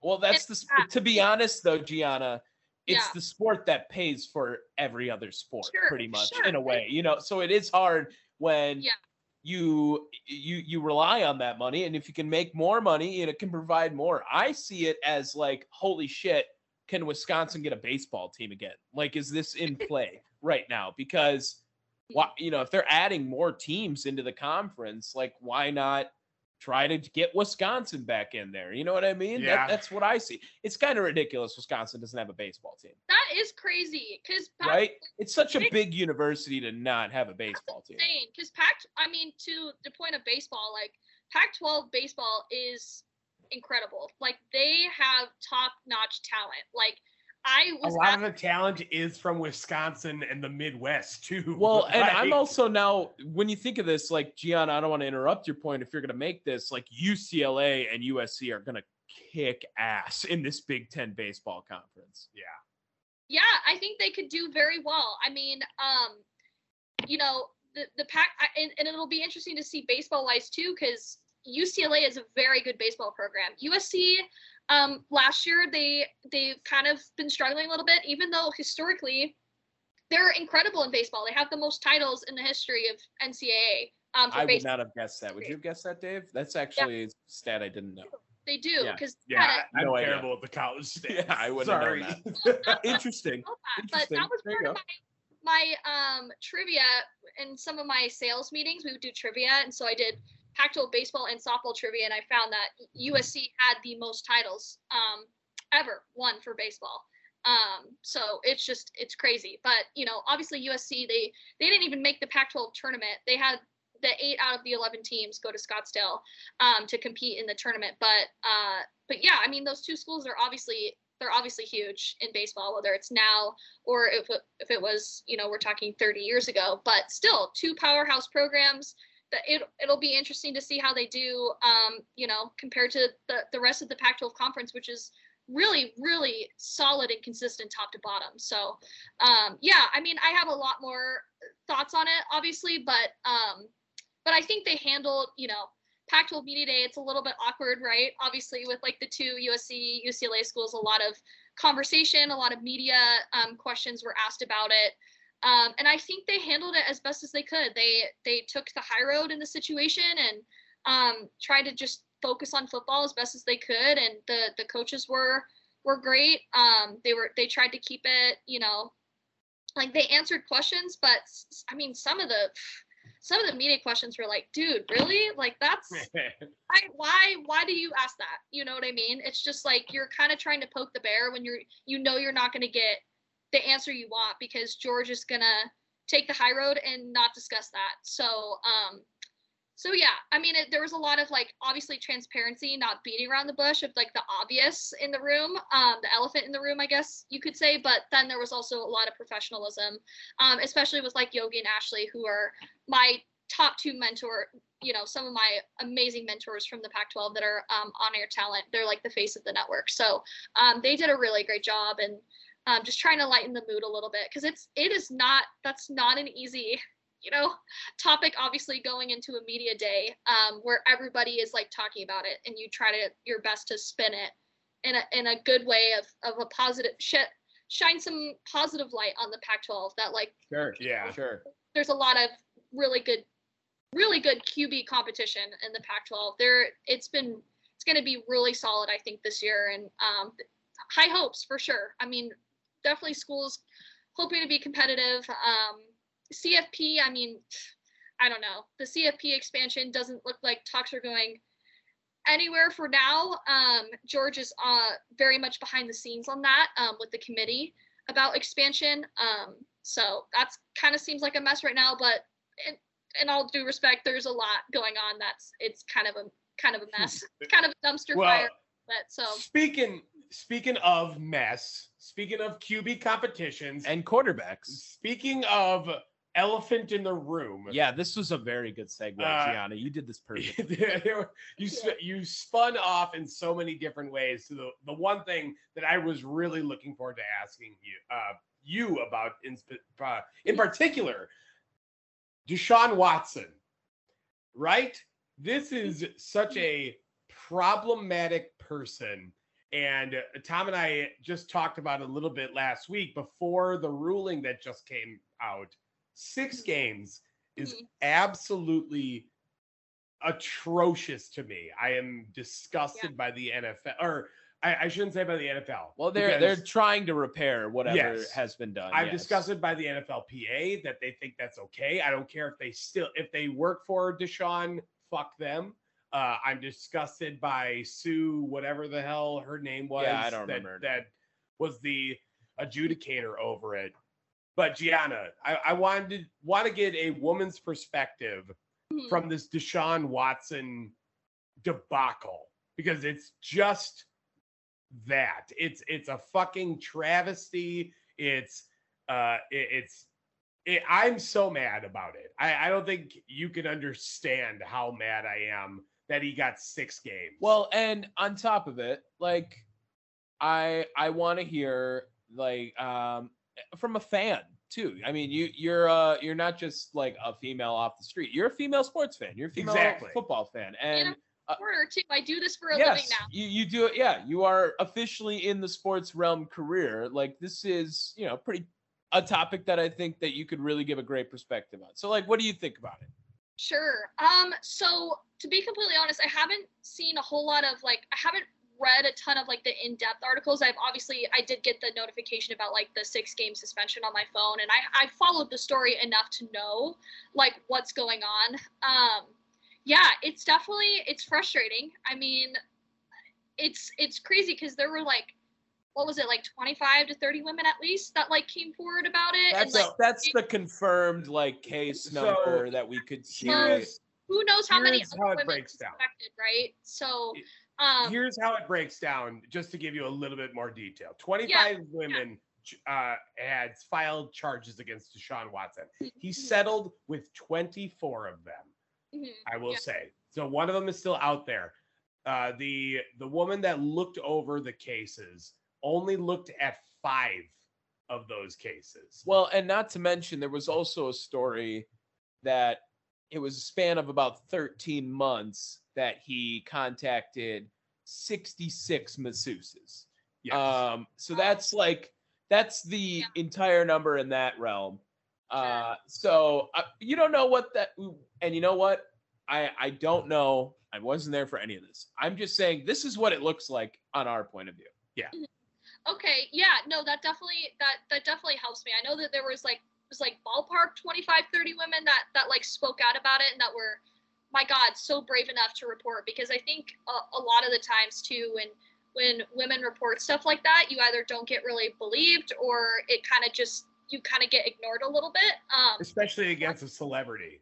Oh, 100%. I mean, he's a huge name, right, in football, and he obviously a pretty famous dude. So in the football community, at least. So yeah, I mean, first off, I just want to like commend those brave women, because it can be really, really tough. I haven't like necessarily been in like an extreme situation, but I have been in like similar situations where you do feel uncomfortable and you kind of don't know what to do, or you feel helpless, or you have those emotions that can be really, really difficult to go through.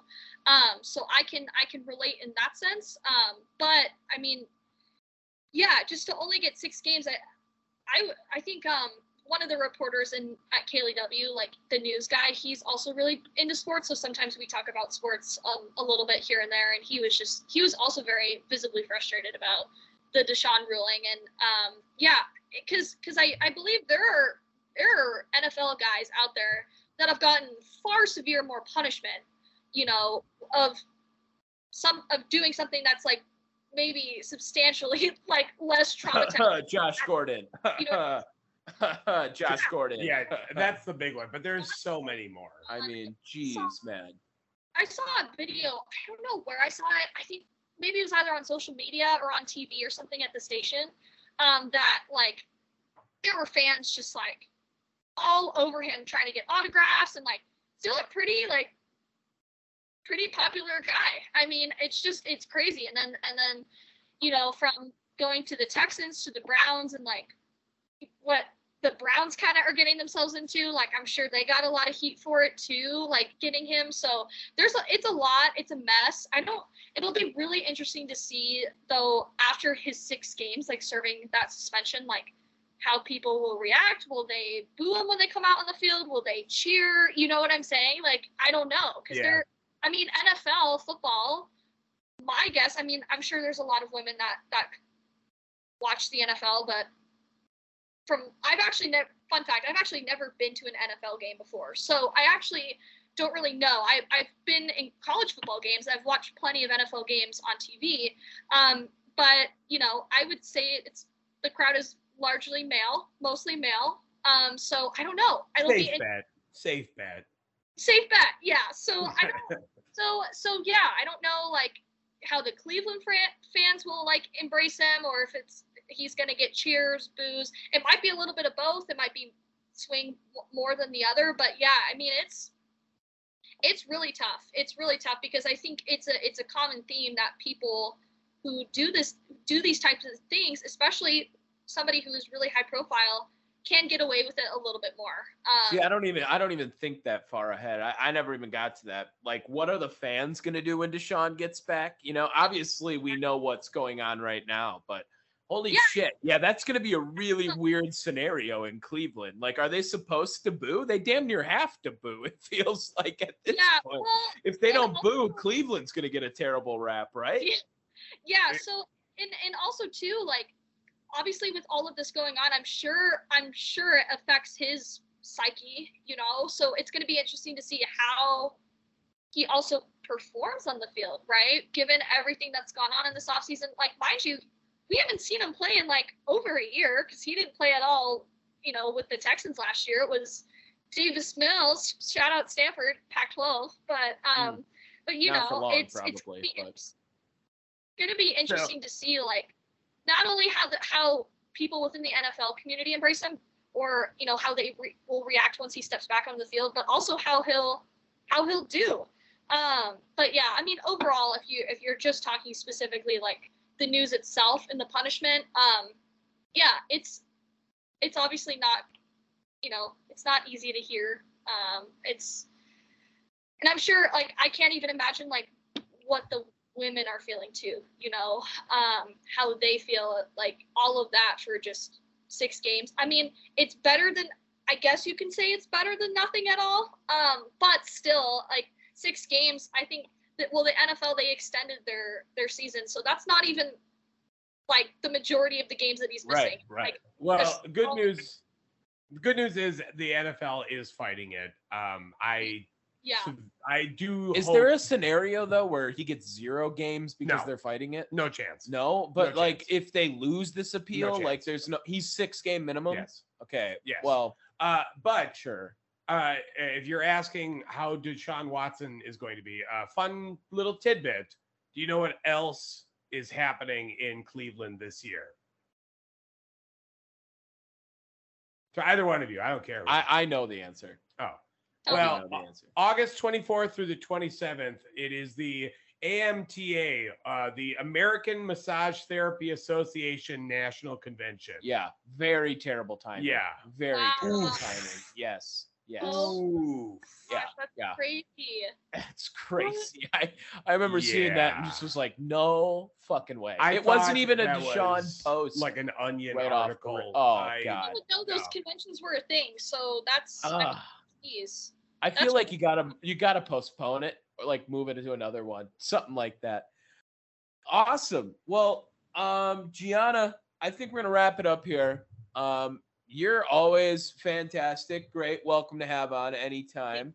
I'm always looking up at the KLEW. You can always send me this stuff whenever you do. It's Yeah, always fun. we got a clue. I feel Ooh, like yeah, clue. I'm like really self-conscious about this. I feel like I sometimes may or may not overdo it on social media because my boss tells me to like tweet stuff, and I honestly don't use Twitter as much as like Instagram. But she was just like, yeah, tweet this out. I had to like tweet out like I held like an axe after like Idaho Vandals football practice. They literally had me take a picture with it. It's like they give out an axe after every practice of fall camp to a standout player of the day, basically. So And it was you? sometimes I feel like well, it wasn't like, I mean, I guess, I don't know. They There it is. There, Idaho just admit football's it. gonna Take it. suck this They Take year. loved it. me so much they had to give me the axe. They were like, take a picture with this. It's also funny, like the differences of like Washington State and Idaho Vandals, because they're in two different conferences, even though they're 15 minutes from one another. And like I think the rules, quote unquote, and stuff are so much different. Like it's crazy, night and day.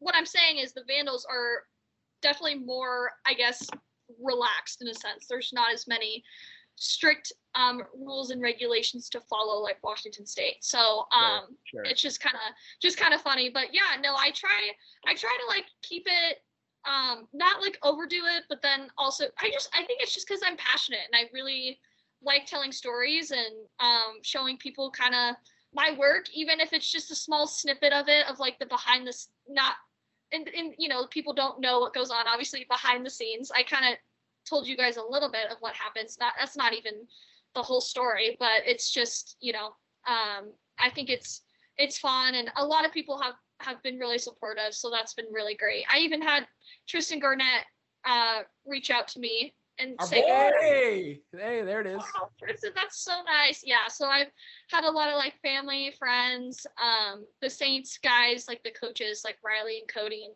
obviously Tom and Aaron. They all knew that I was doing this, going out to Lewiston to pursue Meanwhile, this. I have not gotten a text from any of those guys since I left that place. How we got They were pretty happy. I just like showed up, you know, because I showed up in person like in June, to have my I'm quote not unquote that vacation. dedicated. So they were like super happy for me and congratulatory, which was nice because I think the Saints honestly were a really big reason why I got this job. Honestly, I had got a lot of on-air opportunity, and then obviously with Utah too, my senior year, that was my reel. I'm not kidding. I was like, half of it was like Saints stuff, my interviews, and then the other half was like Utah when I was like anchoring my senior year when I was the sports director. So yeah, it's just really cool. Kind of a full circle moment for sure. Even though, speaking of full circle moment, before we log off, shout out to Big Al. I saw him on Friday actually, because he works for the Eugene Emeralds, which is the affiliate of the San Francisco Giants, and they played the Spokane Indians, and he was like so thrown off to see me. It was hilarious. He had to do like a double take. He was like, whoa, what? Like, what are you doing here? He was so shocked. For those of you that don't know, me and Gianna worked together before we actually knew each other. We worked for the same college summer league team, the Arroyo Seco Saints. Awesome summer. Last summer. It was great. Best summer of my Gianna, life. before you sign off, like, you got anything you want to plug? You got any projects you're working on? Anything that you want other people to know about? in your life, go ahead. And let them know where they can support you. Yes. Plug your shit. Plug your shit right now. Okay. All right. So, if any of you do want to see my work, which honestly, that's my motivator, right? Like the audience, if they like my content, that's the most rewarding part of my job. If you go onto klewtv.com/sports, or you can just literally go into the sports section, I post a lot of my feature stories. It's not like I don't post like every day. It kind of, like I said, it kind of just depends. Like every day is different. So if I have like a story, I have 2 from fall camp. So Idaho Vandals and Washington State as of recently. I will post a lot of my story stuff on there. So you can also check that out. My Twitter handle is changed now. I had to change it for work. So it's now Gianna Cephalou TV. And then let's see, my Instagram, Gianna_Cephalou, that hasn't changed. I also have the KayleeW.TV.com website in my bio on Instagram. So if you want to like check that out as well. I honestly, it's kind of funny. I really don't have a sense or a gauge of like how many people do watch me every day, whether it's like KayleeW people or I know my mom does. My mom watches every day.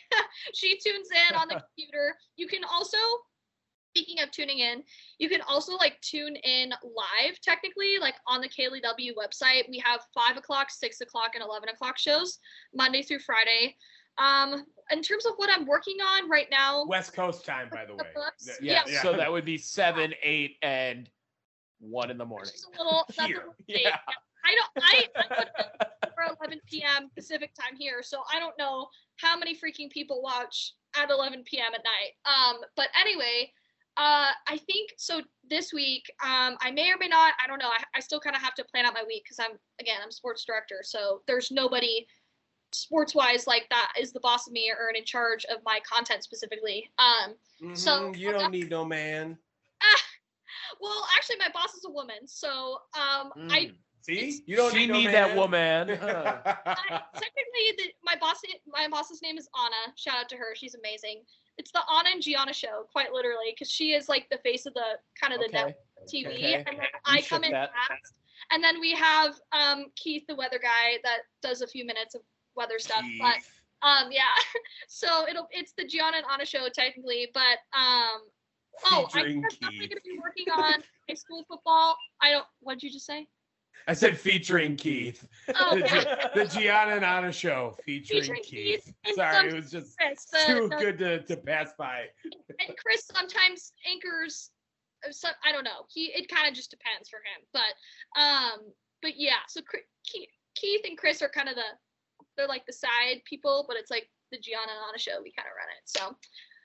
But anyway, in terms of like stuff I'll be working on, I mean, high school football is around the corner. High school camp officially starts actually tomorrow. So I might be going to their practice either tomorrow or Tuesday. So kind of just previewing some high school teams, definitely trying to dumb it down a little bit though. Cause I mentioned earlier in the show, we're even more short staffed now. So I kind of have to change my strategy a little bit regarding high school football of what teams I will be covering or previewing, just logistically speaking too, because some of these small towns are like an hour away. And I told myself, no, my cutoff is Moscow-Pullman, which Pullman is where like Washington State is. So that's like a 45 minute drive. So that is the furthest I will go. I'm not going further than that because it's just not realistic for me. But yeah, so you could just probably check out my like high school features, my preview work. Like I said, had fall camp. When football season actually rolls around, I'll be doing like highlights for some games. I'll be doing actually a game of the week pregame show, which is going to be quite the grind. It's obviously a grind now, but it's going to be even more so because it's a lot more detail and it's a little bit longer, and some of it will be live, and then some of it will be like throwing to stories and all that good stuff. So that's going to be kind of my docket for the fall, is just pretty much high school football, and then try to get to touch on college football if I can, because we don't have shows over the weekends technically. So it's a little bit tough to kind of get to Saturday games unless if I have a day off during the week, because they really try to not overwork me to technically more than 40 hours a week. So, which is kind of hard to do in sports, but yeah, that's kind of the gist. That's where to find me. Yeah, check it out.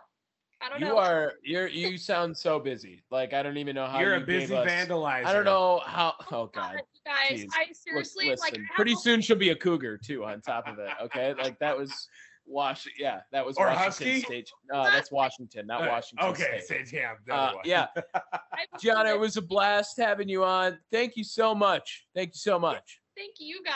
You're not that guy, pal. Trust me. You're not that guy.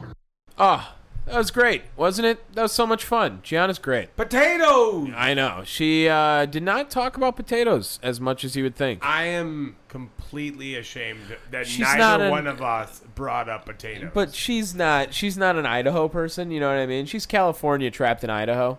sure, Yeah. I get it. But I'm saying, Oh my God, are you dying? yeah. Okay. Just keep going. Well, this is just Dave's is it episodic? I don't know. It's quite frequent, but type 1 diabetes, ladies and gentlemen, okay? Let's Hell of a drug. make insulin more affordable. Dear Okay? Jesus, please. Okay, thank you. Next, should we Hot get into takes. some hot takes? Yeah, hot take time. Okay, here's my hot take. I'm going to say that the Brewers missed the playoffs. That's not hot. It's not hot at all. In fact, I find that to be about as lukewarm as possible because I believe that's happening. It's not looking good. It's not looking good at all. And I am not necessarily in sell mode. I'm in invest mode with the Brewers. I do think their future is pretty sick. I think they got a lot of young bats in that lineup that are going to come up at the same time. Like, it's going to be a whole Ricky Weeks, Prince Fielder, Ryan Braun, Bill Hall shit all at the same time. You know, it's going to be a fun team in a few years. I'm sorry. We're not a World Series winning team, people. We knew that. I'm sorry. We were not. Yeah. Sorry to be buzzkill. It's just what it is. Okay? It's just what it is. The team went in a different direction than the fans necessarily thought, but let's look at it. Now that's the direction. Take it for what it's worth. All right. I'm going to give my angry hot take. The NFL will 100% get a year suspension out of Deshaun Watson. Oh, okay. 100%. They can't afford to take this lightly. They can't afford it. And they responded so quickly to the 6 games. I think it's 12 games coming our way. Well, that's you what know I think. I think I said that last week. 12 games needs to be a minimum. I can at least I think that's what we got. grudgingly accept I that. think the NFL kind of wants him on the field, too, if he's the best player. I don't care. It's going to be 12 games. Fuck Watch. him. 12 games. Fuck that I'm guy. not, hey, I'm just saying what I think of the NFL. I'm not saying what I think of myself, okay? Yeah, a year, fuck yeah. I'm down with that. We'll see. Should we get into quick hits? Quick hits. All right, some quick hits. hits. Whoosh, whoosh, whoosh. Wow, that one wasn't inserted. That was just Dave doing those. Yeah. Um, You want it a little bit different? Maybe like walking. Quick hits. Oh my god. Or like maybe some Gottfried. Like, how about some quick hits? Okay, Gilbert Gottfried's pretty decent. Yeah, that one Oh, was. that and walking doesn't do it. Walking was, You don't think I can talk like walking? well, you just Yeah, you can just say- gotta talk with a pattern. No, it's I'm more Christopher than that. Walken. And then every once in a while, I just drank some orange juice. You gotta also- that's just how he talks. And don't forget, you gotta add the whisper. Yeah, see? Yeah. Okay, that's fair. That's fair. Quick hits for the week. I have a great story about Aaron Rodgers and this ayahuasca. Is that how you say it? Yeah, ayahuasca. Ayahuasca. Where do you get this shit? I believe it is from. It's like a nectar of a plant. So I definitely, at first, when I was like, what? Isn't this Is it the a shit? cactus? Well, I definitely thought this was the shit koalas ate, but then I was like, no, that's eucalyptus. Like, I Dumbass. totally just remember, like, because I was like, oh, that's what koalas get high on. But no, it's not. It's completely different. This is in, like, South America somewhere. And Aaron Rodgers, last 2 MVP years, apparently he went down and got high as shit on some ayahuasca and had a pretty intense, spiritual and, I don't know, psychedelic experience. My favorite part about this entire story, though, is Colin Cowherd's coverage of it, because you can tell Colin Cowherd as just knows nothing, never done a drug in his life. Yeah. And, good for you, Colin. Good for you. But just don't. Like, this was... I'll put this a little bit in there. I really feel like that experience paved the way for me to have the best season of my career. All right, he used the word lover. We're not allowed to use that on this show, ever, under any circumstances. So Aaron drank a psychedelic tea that made him hallucinate and yak, and he said it took him to a different realm. Aaron, I'm older than you. It happened to me, too. It was college. I had 6 rum drinks in 90 minutes. I saw weird things and yak, too. I moved into a different realm. Yeah, 6 rum and cokes. Like, that was... that's the best line I've ever fucking heard in my life. Like, that was the most old man screams at cloud thing. Sections of the Banisteris capi vine are macerated and boiled alone, or with leaves from any or of a number of other plants. It's DMT, right? That's what he said. I'm pretty sure it contains DMT, gives you some crazy hallucinogens. I don't know what the hell is up. Newsflash, people, does this surprise anyone that Aaron Rodgers is on drugs? I'm not surprised at all. I've had a couple of moments where I've seen his fucking eyes, and I've thought, that man is stoned out of his mind of something. I don't know what it is. But do you remember when his comeback against the Bears? Oh, dude, he was off some yerky or something. I don't know what it was, but for sure. My favorite thing of this Wikipedia article is, among other ingredients, which can vary greatly from one shaman to the next. Fucking shamans, dog. Dude, so they talked about it at the station. I wasn't working, actually. I was just tuning in. 620 WTMJ in Milwaukee, if anyone wants to listen. Tune in, listen. They,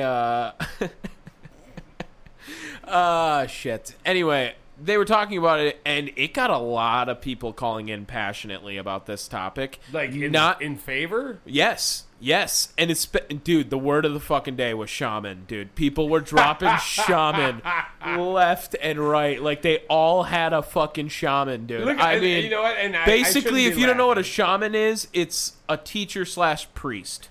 Yes. I shouldn't be laughing. I just wasn't prepared to see it in the Wikipedia article. I was learning all about shamans on this entire call. So it was so funny that you brought up that word. And I don't know, man. I think that whatever, it's going to be funny to see this reaction. Like, is Aaron Rodgers going to get drug tested for DMT now? Like, that's on the banned substance list. It's on the ban. 100% getting tested.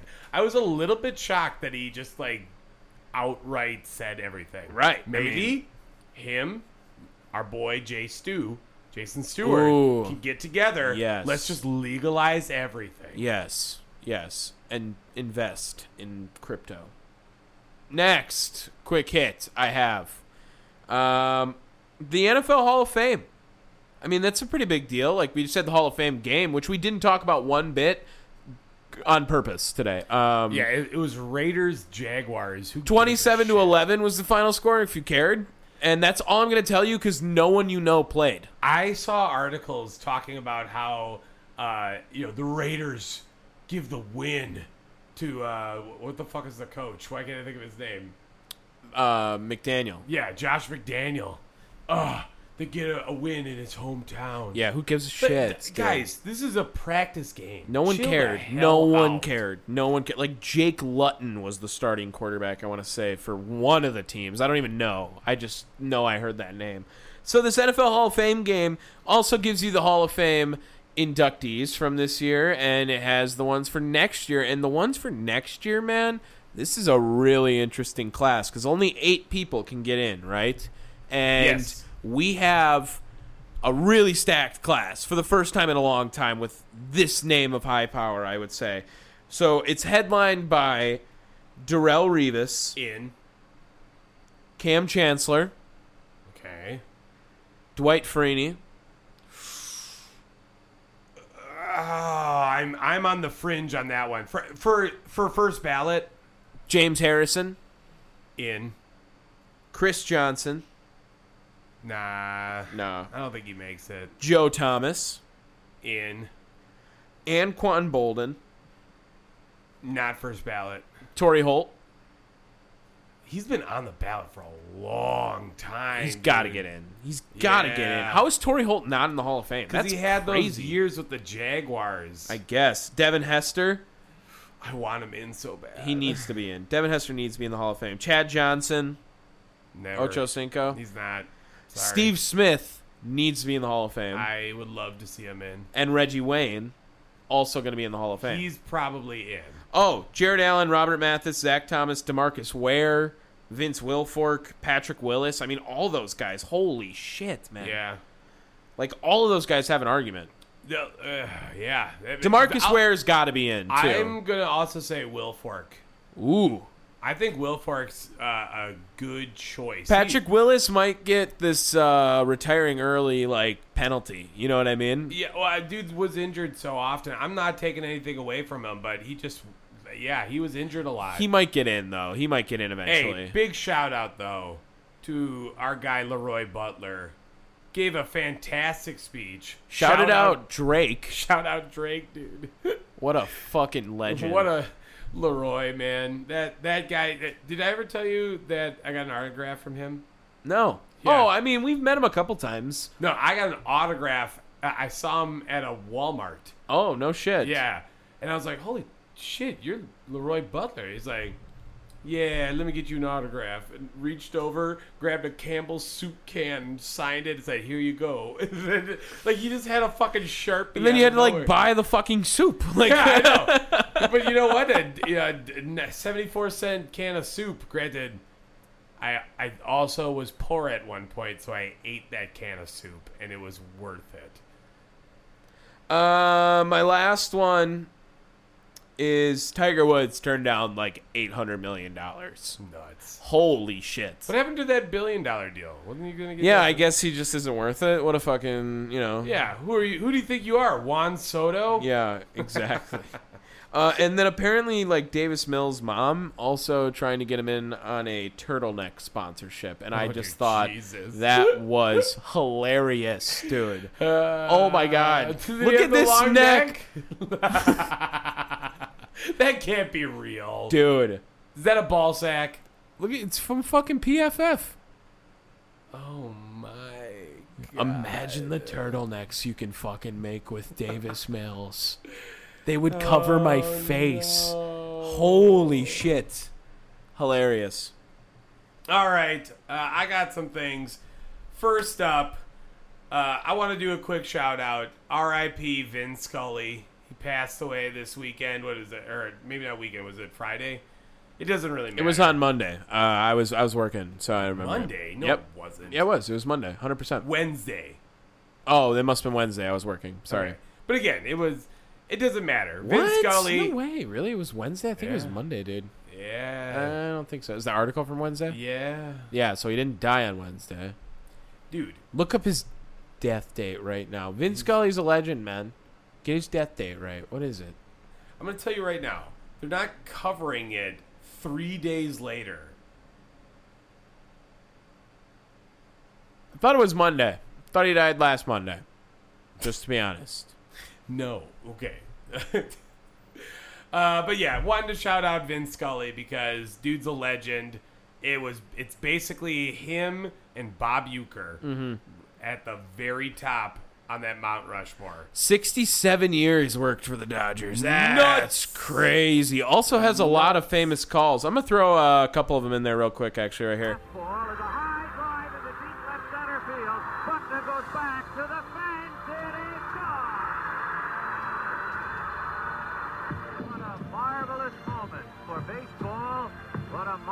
Moment for Atlanta and the state of Georgia. What a marvelous moment for the country and the world. A black man is getting a standing ovation in the Deep South for breaking a record of an all-time baseball idol. And it is a great moment for all of us, and particularly and just, like, did you even know he called the catch? I didn't even know. Yes. He called the catch, called Gibson's home run. Of course, everyone knew that, but yeah, you know, he called the catch, and the other one that I have in there, I forgot it right now, but I have a little pre-made thing, so I'm going to throw that in.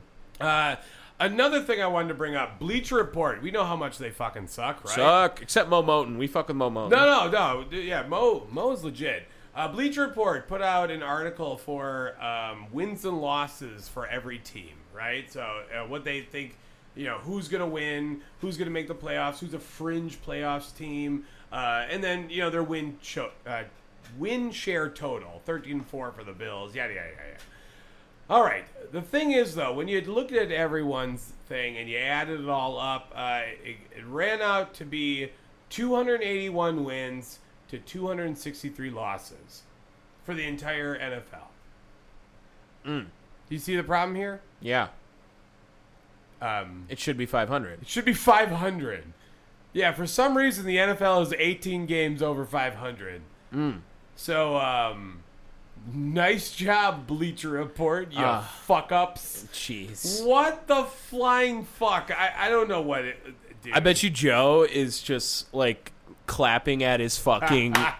yeah, go Dave, right now. Oh, my God, dude. That's just too funny to me. And I had to shout out any type of bullshit we can throw back at Bleacher Report's face. Next up, dude... Slam Ball is making a comeback. This is big. Holy shit, man. Are you ready for some trampoline basketball mixed with rugby, mixed with football? We got to get some reels into them. We are going to get... we got to, try to call that. Yeah. We got to get some reels in. Okay. I'll send them some shit of mine. We are going to get every last member of the want to be Slam we Ball might just league. Transition to a Slam Ball podcast, honestly. Okay. You say fuck that? Yeah, just Slam Ball and pickleball. That's all we do. We slam pickles, baby. Let's go. Oh, God. But yeah, had to announce that. They haven't really gave too many details outside of the fact it's coming back in the summer of 2023. Holy shit. No, I'm seriously going to have to try to get some reels on that. I might apply to that job. That sounds so fucking awesome. So fucking awesome. Another one that I wanted to bring up.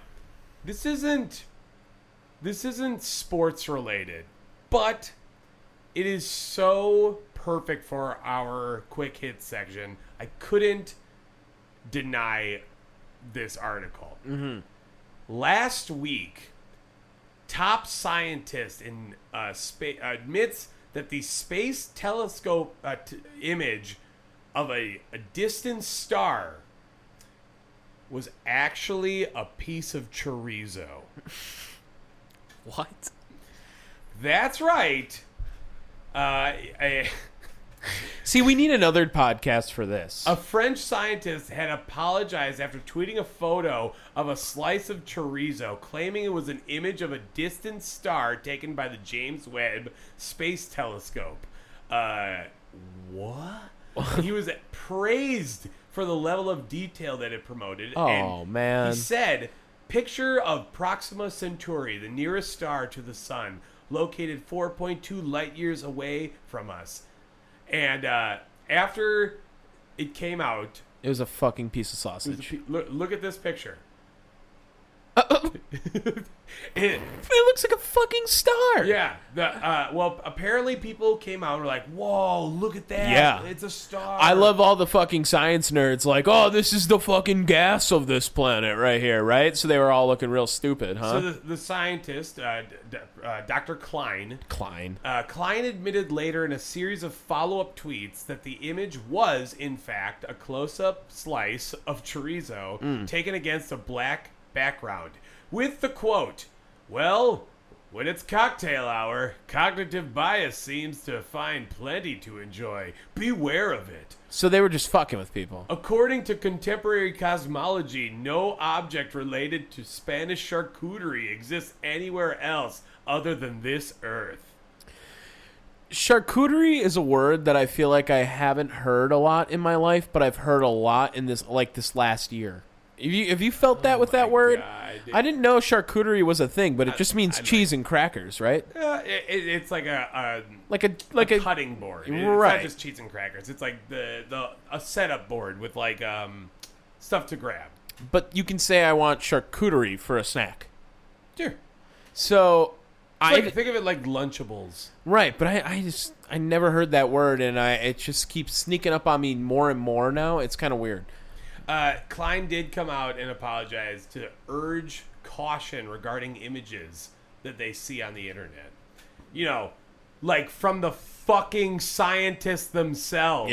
Yeah. Dick. So don't trust anyone is what it comes down to. Also, I don't know if you saw the video of the Iranian Hulk doing his debut boxing match. It's really sad, Tom.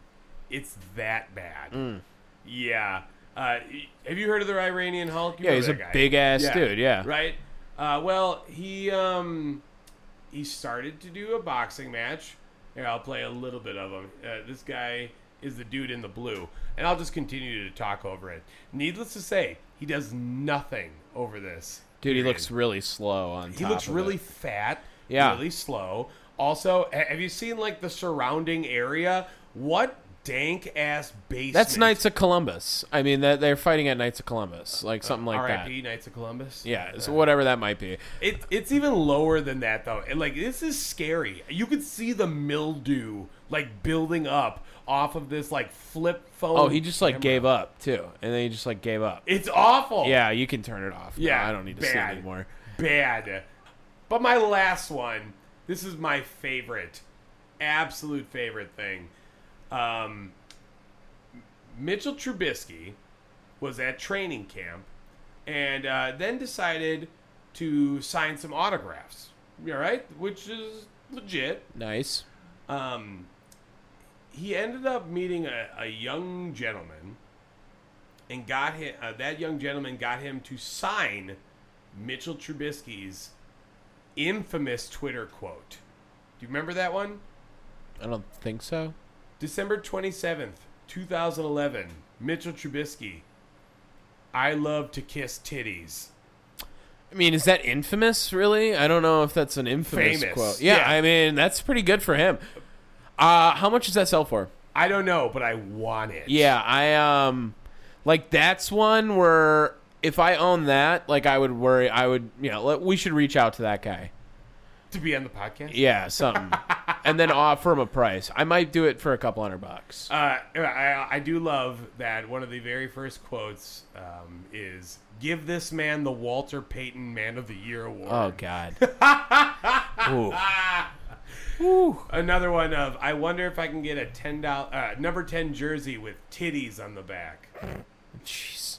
Oh, my God. With the edit, looks like you can. Dude, mind you, if you didn't notice, titties is spelled with 2 S's. Yeah. When you do it like that, when you spell it like that. And I guess this isn't a quick hit, but we're going to make sure that we leave the inspirational words of one Dan Campbell greeting the public at Detroit. Ford Field? So be ready for that, people. All right, I think that's going to wrap us up here, Dave. This is a banger. This is an absolute banger we just put out today. I hope you guys enjoyed it because this is a banger, and we just grinded this podcast out, too, on top of that. We grind. Absolutely. If you like this episode, be sure you download us. That's the best way to let us know that you guys had a good time. You can download us on wherever you get your podcasts, Apple Podcasts, Spotify, iHeart, Pandora, Stitcher, Google Podcasts. I'm out. I got no more. There's got to be more, but wherever you get them, I promise you can find Down the Wire. Just look real deep. And if you don't want to download us, it's all right. You want to hit us up on the internet, you can do that at thechairshot.com. Can't wait for NASA to start posting pictures of their sausages. Peace. Hello, Motor City. This is unbelievable. Look at you guys. Listen, I would say this. You guys have heard me say this, but I think what makes Detroit special is the fact that man, you guys will roll your sleeves up and put in a hard day's work. And I think we want to model ourselves after that. I tell you what, you would give your coat in winter. You would give your coat to somebody in winter that needed it, man. That's what this community is about. However,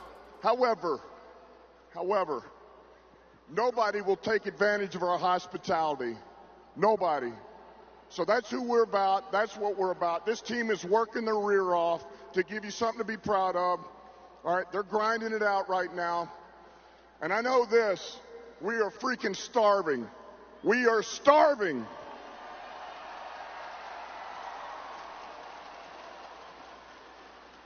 So the hyenas better get out of the way. All right, ma'am. For the ones who work hard to ensure their crew can always go the extra mile, and the ones who get in early so everyone can go home on time, there's Grainger, offering professional-grade supplies backed by product experts so you can quickly and easily find what you need. Plus, you can count on access to a committed team ready to go the extra mile for you.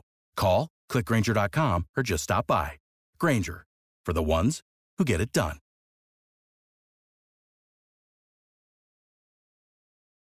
When you need mealtime inspiration, it's worth shopping Kroger, where you'll find over 30,000 mouth-watering choices that excite your inner foodie. And no matter what tasty choice you make, you'll enjoy our everyday low prices, plus extra ways to save, like digital coupons worth over $600 each week. You can also save up to $1 off per gallon at the pump with fuel points. More savings and more inspiring flavors make shopping Kroger worth it every time. Kroger, fresh for everyone. Fuel restrictions apply.